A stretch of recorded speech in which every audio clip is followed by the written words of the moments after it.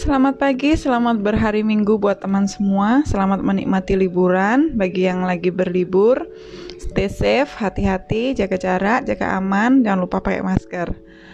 Kali ini kita akan membahas dana darurat dan alternatif menyimpan. Sebelumnya, apakah dana darurat? Kita cari pengertiannya dulu. Dana darurat adalah jumlah dana yang kita siapkan untuk keperluan yang urgent, yang mendadak, yang kita tidak bisa perkirakan sebelumnya. Misal mendadak kita di PHK, mendadak kita sakit, terus misal kalau ada anggota keluarga yang kecelakaan dan butuh biaya di rumah sakit, perawatan opnamenya, itu termasuk dana darurat. Dan apakah dana darurat itu penting? Siapa yang wajib mempunyai dana darurat gitu?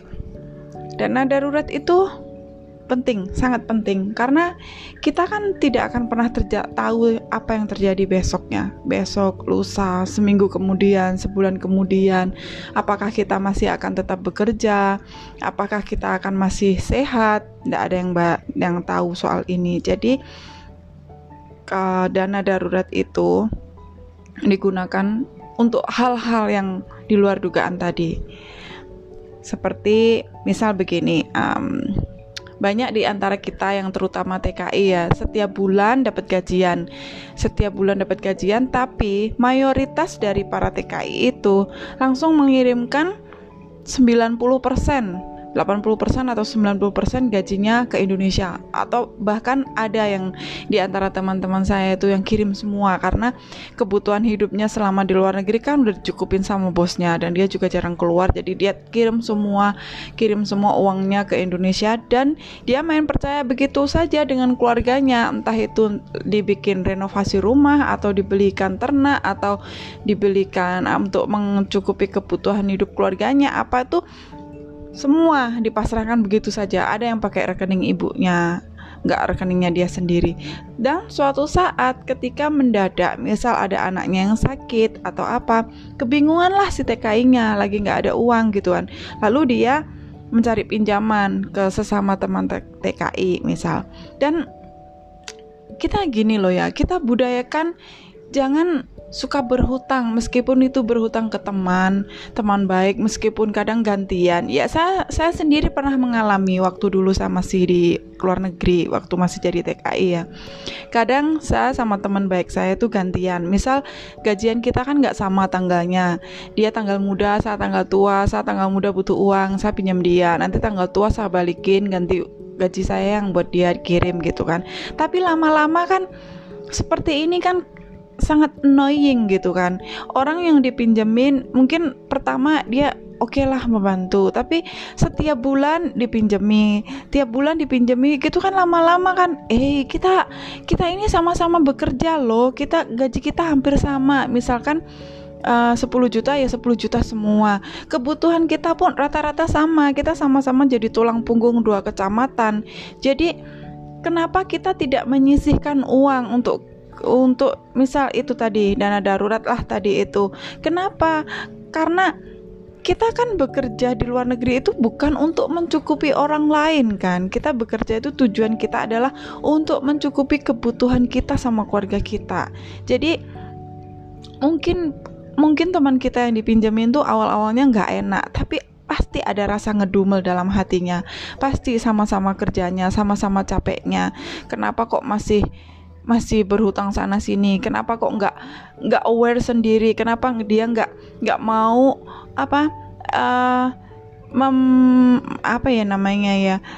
dia mengatur pengeluarannya sendiri begitulah. Jadi misal kalau memang kita harus kirim uang ke rumah, ya kita kirim uang secukupnya lah. Untuk misal kita udah nggak punya proyek di rumah ya, misal itu bikin rumah, atau meskipun bikin rumah pun tidak seharusnya semua uang gaji kita dikirimkan untuk membiayai pembangunan rumah itu.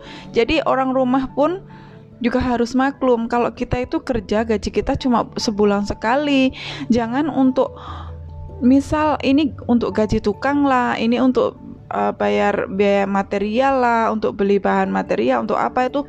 Terus setiap minggu ditanyain, karena saya sendiri pernah mengalami waktu saya bikin rumah sama renovasi rumah saya itu, setiap minggu saya harus gaji tukang. Padahal gaji saya cuma 1 bulan sekali loh, tapi saya harus membayar tukang setiap minggu karena saya juga tulang punggung. Saya seorang single parent, single factor, jadi saya berjuang sendiri. Ibu saya seorang janda, ibu saya tidak kerja, dan selama ini beliau juga menggantungkan hidupnya dari kiriman uang yang saya kirim dari luar negeri. Jadi saya merasa sangat keberatan begitu, karena saya harus, gaji saya cuma 1 bulan sekali, sudah saya kirimkan pulang semua.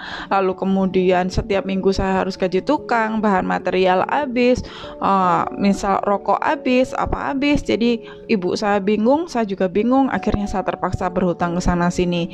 Jadi setelah itu saya berpikir, oh ini cara yang saya pakai ini salah gitu, karena saya nggak punya dana darurat.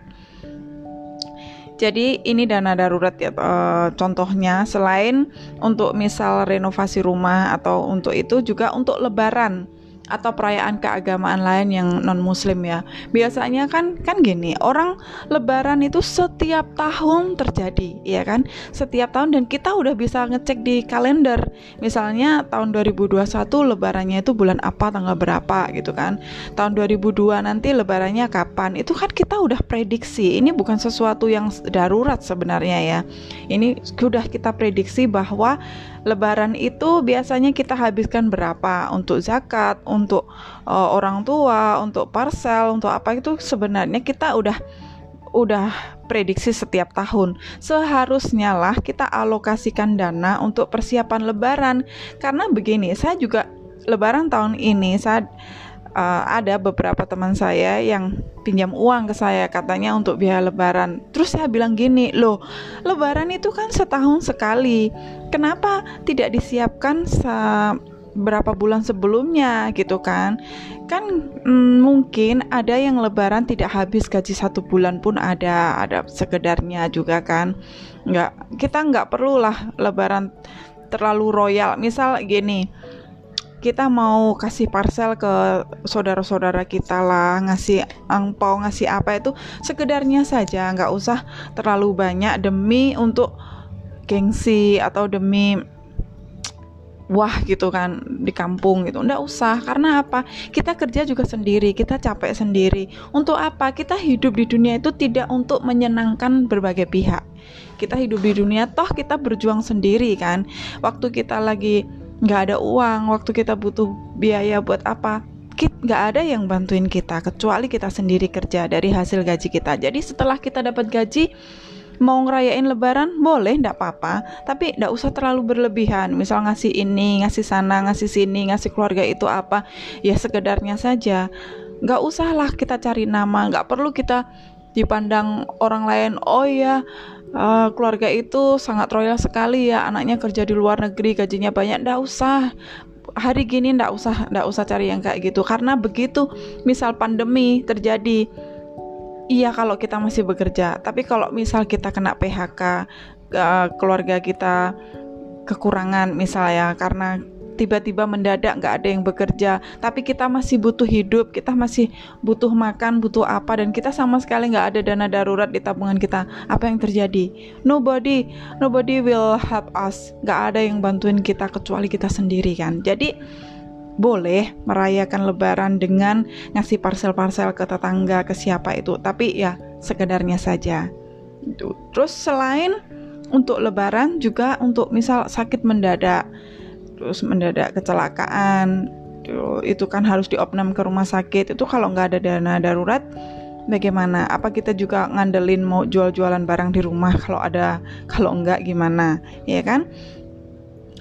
Selain itu tadi juga bencana alam, misal kita mendadak ternyata kayak kemarin tahun 2020, tak ada yang menyangka kalau pandemi dan sampai berlarut-larut sampai sekarang kan, banyak perusahaan yang tutup, banyak yang di PHK, dan siapa yang bisa menyelamatkan kita semua, seluruh dunia, ekonominya seluruh dunia hancur semua kalau enggak dari dana darurat yang kita kumpulkan sebelumnya itu.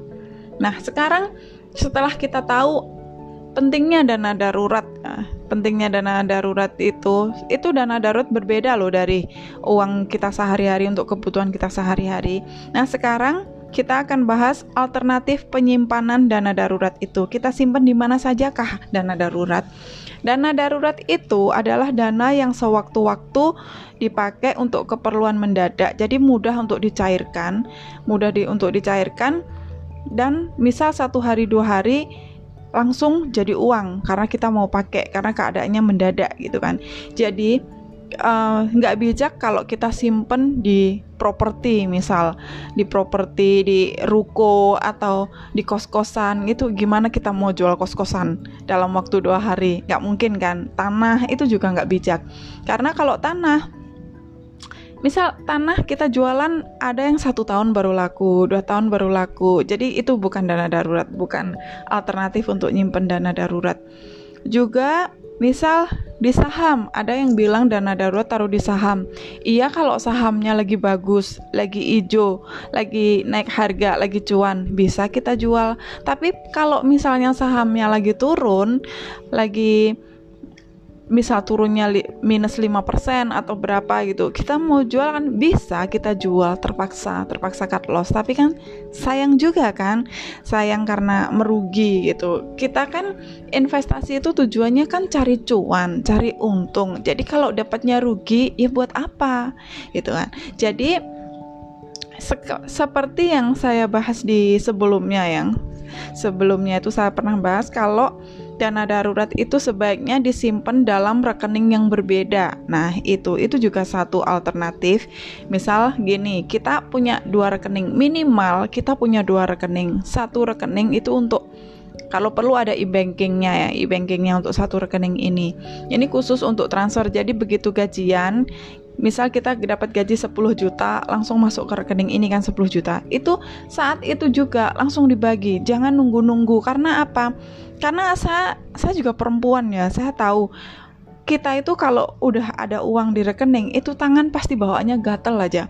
Pengen beli sofa baru, pengen renovasi, misal bikin teras, pengen nanti beli ini, beli itu, beli ini, beli itu. Meskipun belinya itu juga untuk investasi ya, kadang untuk beli sapi lah, beli apa, tapi tetap saja. Jadi rekening, uang yang di dalam rekening itu pasti susah untuk bertahan lama gitu. Belum lagi kalau nanti misal tiba-tiba adik lah, tante lah, om lah pinjam dengan memelas-melas, katanya mau buat ini, nanti mau dibalikin. Kita yang kadang hati kita itu pengennya kejam sama saudara, tapi nggak bisa aja nanti tiba-tiba dipinjemin, terus sudah pinjemin nggak balik gitu kan. Jadi kalau 1 rekening ini tadi itu masih rawan untuk amblas uang kita. Jadi alternatifnya adalah kita buka 1 rekening lagi, dan rekeningnya itu kalau perlu nggak usah ada e-bankingnya, nggak usah ada ATM-nya, nggak apa-apa, jangan sering ditengokin. Itu jadi setiap kita dapat gaji, misal kita alokasikan 50 30 20 misal ya. 50 itu untuk kebutuhan sehari-hari, kebutuhan rumah, untuk bayar uang anak sekolah, untuk bayar listrik, bayar apa dan sebagainya, itu untuk makan, itu 50%. Nah, 30%-nya itu untuk kalau yang 50% tadi untuk kebutuhan di Indonesia, 30%-nya untuk kebutuhan kita yang di luar negeri. Nah, 20% inilah untuk dana darurat. Dana darurat 20% ini belum kita ngomongin investasi ya. Yang 30% kita di luar negeri itu tadi bisa dibagi lagi untuk investasi. Tapi yang paling tidak 10 atau 20% dari gaji kita itu harus masuk dana darurat, dan nggak bisa diungkit-ungkit, nggak bisa diutik-utik lagi. Itu rutin setiap bulan. Jadi kita masukkan ke rekening sendiri, rekening yang tidak ada e-bankingnya, tidak ada ATM-nya, tapi kita bisa transfer dari rekening utama kita itu setiap bulan, dan nggak usah ditengokin setiap tahun. Kita nanti kalau misal akhir tahun mau dibuka, mau dicek saldonya ada berapa, itu nggak apa-apa. Itu kan untuk terus misal gini, misal apa, dana darurat tadi dalam 1 tahun ternyata nggak ada kejadian apapun yang membuat kita harus terpaksa membuka dana darurat kita. Terus jadi dana darurat ini untuk apa? Ya bisa, misalkan kita pindahkan ke investasi, ke instrumen investasi. Investasinya apa? Nah, kalau begini, kalau dana darurat ini kan tetap tujuannya kan dana darurat. Dana darurat investasinya yang returnnya terus naik sepanjang tahun. Jangan yang cari returnnya yang bisa naik turun, volatilenya sangat fluktuatif atau apa seperti cryptocurrency gitu kan. Cryptocurrency itu kan cepat naik cepat turun, saham tuh cepat naik cepat turun gitu. Jadi jangan masukkan ke situ. Kita bisa ada satu alternatif untuk nyimpen dana darurat kita itu yang memang returnnya kecil, memang bunganya kecil, tapi masih lebih baik daripada bunga di bank, dan itu naik terus, tidak ada turunnya sepanjang tahun, itu naik terus. Itu namanya reksadana pasar uang. Jadi kita bisa simpan yang setiap bulan tadi, either itu mau ditaruh di rekening yang terpisah, atau kalau tidak di rekening yang terpisah bisa juga dimasukkan ke reksadana pasar uang. Di reksadana pasar uang itu kita bisa nyimpan dan juga bisa gampang dicairkan. Kita jual reksadananya itu dalam waktu 2 atau 3 hari, uangnya sudah kembali lagi ke rekening kita, dan itu nilainya tidak akan turun. Nilainya sepanjang tahun itu akan naik terus, meskipun kenaikannya cuma sedikit, tapi masih lebih baik di atas deposito dan di atas rekening bank. Jadi untuk kali ini itu saja yang kita bahas, jadi soal dana darurat dan alternatif penyimpanannya. Kalau ada yang ditanyakan bisa WA atau kirim ke Facebook saya Jovi Jovovic, atau ke WA saya di 085785856644 bisa. Dan jangan lupa untuk please share podcast ini biar kita semua tahu dan melek soal keuangan. Sampai jumpa, salam.